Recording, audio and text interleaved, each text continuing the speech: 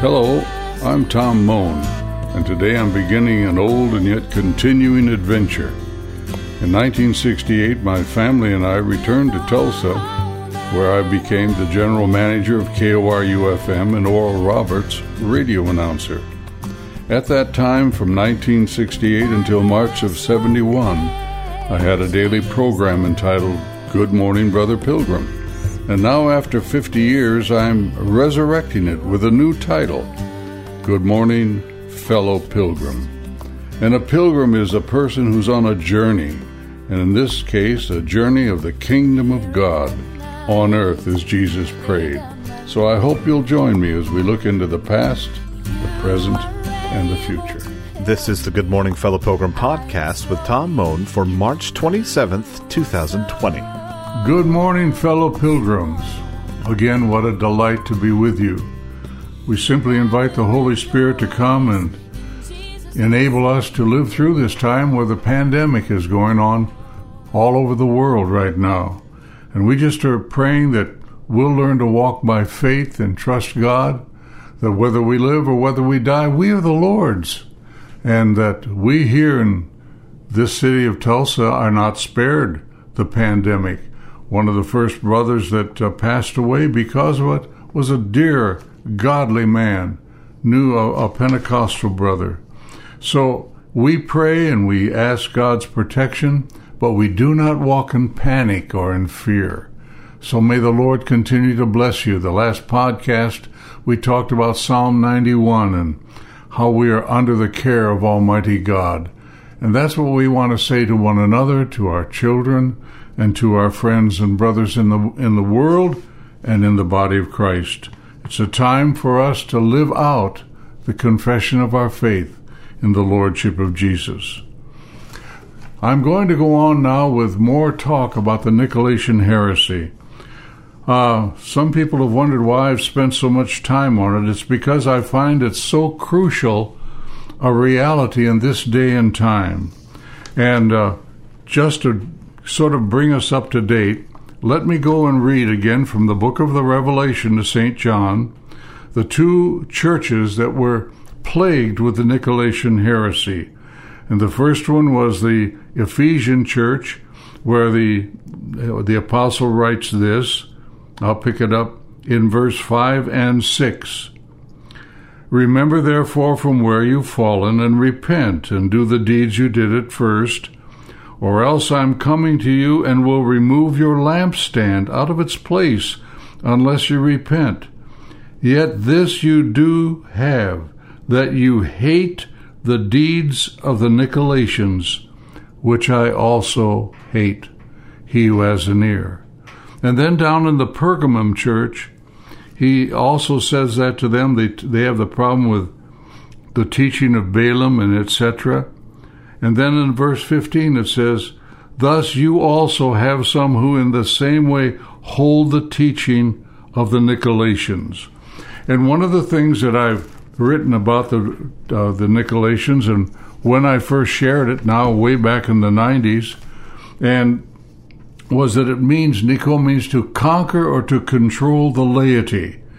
And I've spent some time in the past talking about it, and I think it's been one of the problems in the church, and one of the reasons that we may, underscore that word, coming to the end of a church age, an institutional age, to a true bride age of the church.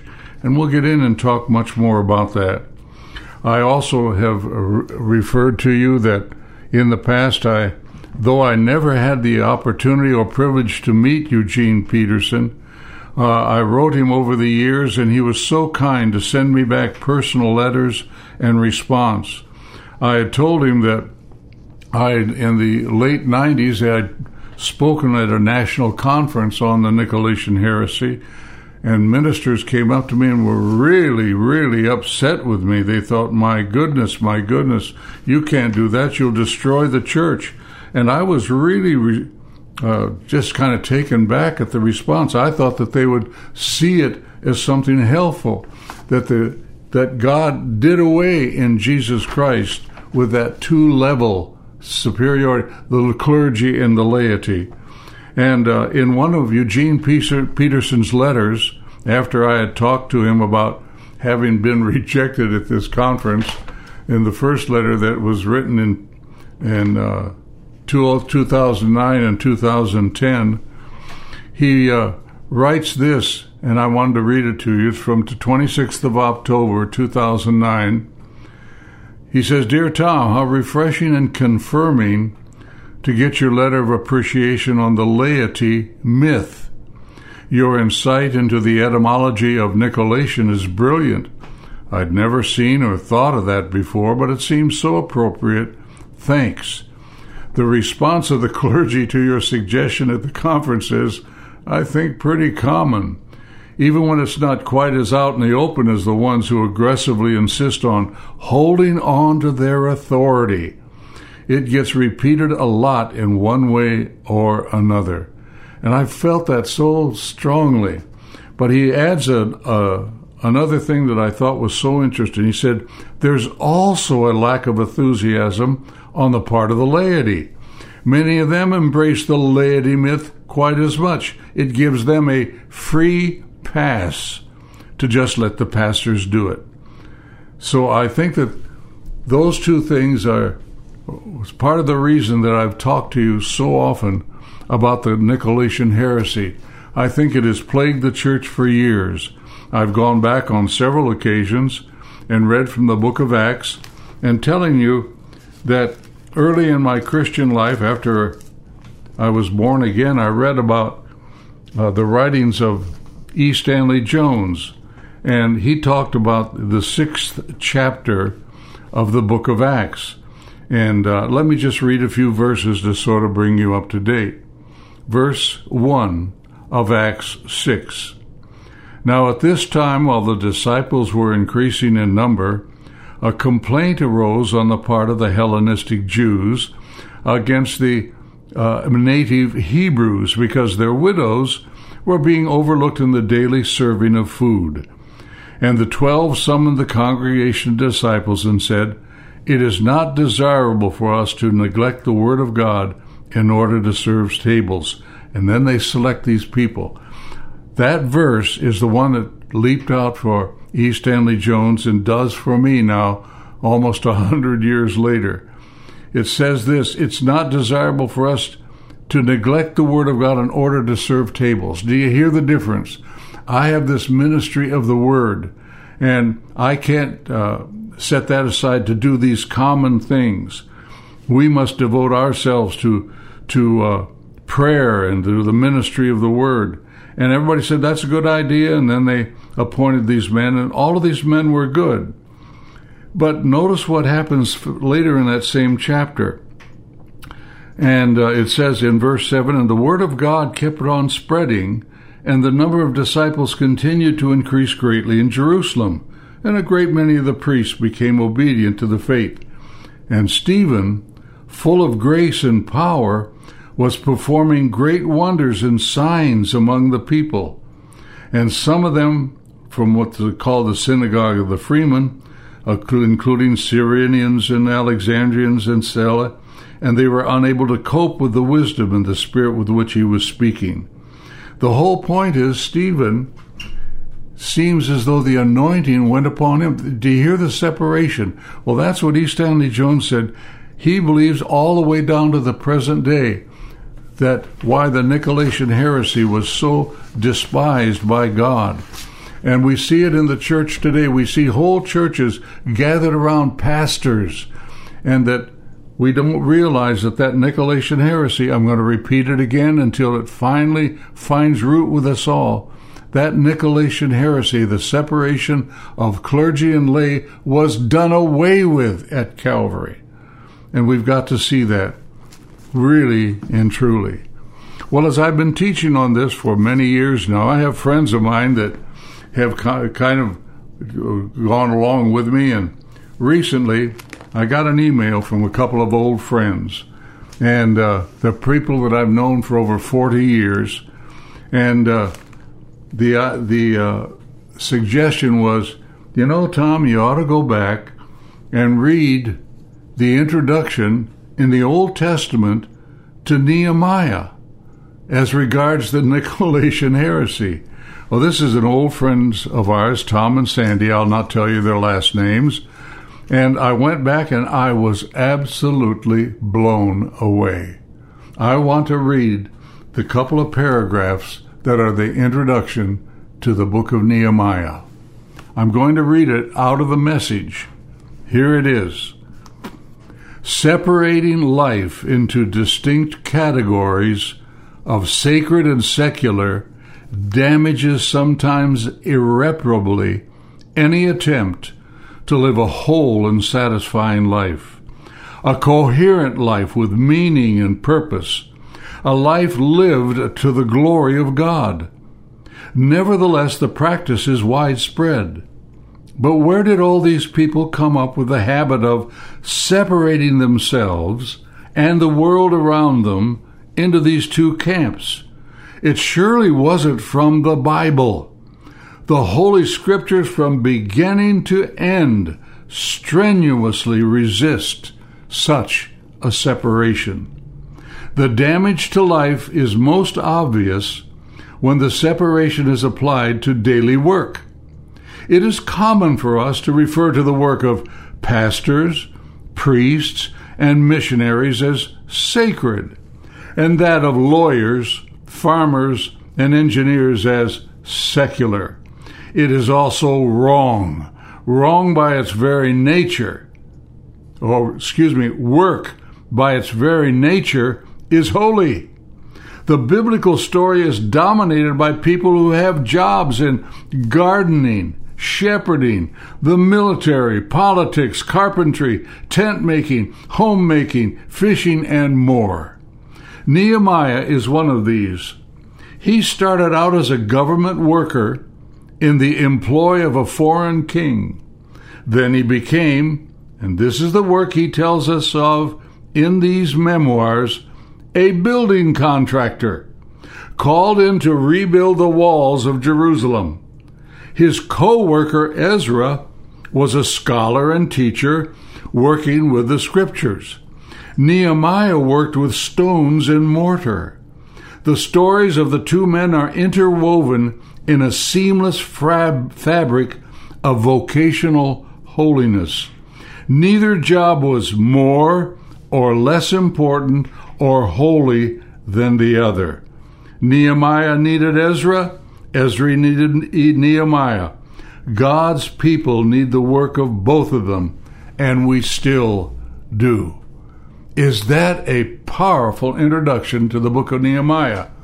I want to just read one other thing as we move on. I want to go back to the first couple of sentences where it says, separating life into distinct categories of secular and sacred damages, sometimes irreparably, any attempt to live a whole and satisfying life.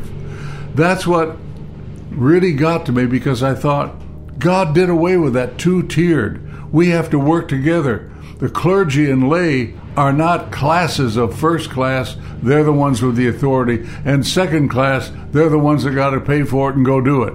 No, each of them has a job that is holy. He says this, work by its very nature is holy. The biblical story is dominated by people who have jobs in gardening, shepherding, the military, politics, carpentry, tent making, etc.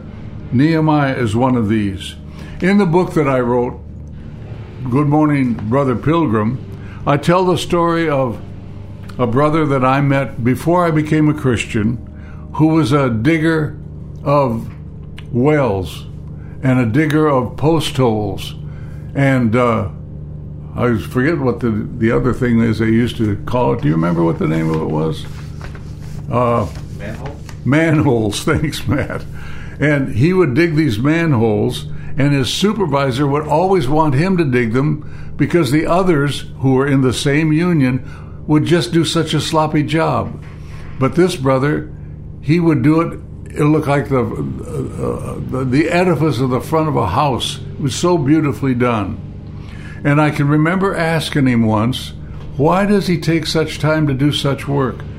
And he says, because I build manholes for Jesus. That has stuck with me over the years. So many times I've gone back to that. Now, when I read this introduction to Nehemiah, and I remember my brother who dug the post holes or manholes in Rockford, Illinois, as a testimony to his relationship with Jesus, I see what Nehemiah and the introduction that he wrote about was so important. I see also why E. Stanley Jones was saying, don't you see how it's polluted the church down through the centuries? We've got the clergy, and just like in Acts 6, they said, we've got to do our prayer into the ministry of the Word. But in the book of the Gospel of Matthew, isn't it strange that in that 20-some chapter, let me just read it to you, he says something very, very important that we need to remember again and again. He said, this is from the 23rd chapter of Matthew, don't be like the Pharisees. And he talks about them. And then he says, verse 8, don't even be called rabbi, for one is your teacher, and you are all brothers. And do not call anyone on earth your father, for one is your Father, he who is in heaven. And do not be called leaders, for one is your leader, that is Christ. But the greatest among you shall be your servant, and whoever exalts himself shall be humbled, and whoever humbles himself shall be exalted. So the leader is the one who lays down his life. Now, as I continue to talk about the Nicolaitan heresy, I want this to provide a background, because in the next podcast I'm going to talk more about it, and why it's so important for us to understand that the church has got to become like the bride of Christ, where every member has an anointing and a calling from God, and no calling is secular and no calling is sacred. It's all sacred when you belong to Jesus. There is no first and second class Christianity. And if we could see the church purged of that, and we're beginning to see it now all over the world, and I have friends of mine all over the world that are saying, Tom, you can't believe people are leaving organized religion in droves and going to households and homes and picnic places and cemeteries like the first century church to fellowship. And people are pastors and prophets, but they're servants. Every one of them is a servant. Father, I just ask, as we continue to talk more about the Nicolaitan heresy, that your Holy Spirit will come and enable us to just simply receive our calling as a man, as a woman of God, and to humble ourselves and become a servant of one another. Thank you, Jesus. Amen. This podcast is available for free download in iTunes and at moanministriesbookstore.com. Sarah Rahm's album, Days of Rain, is available on iTunes and most streaming platforms.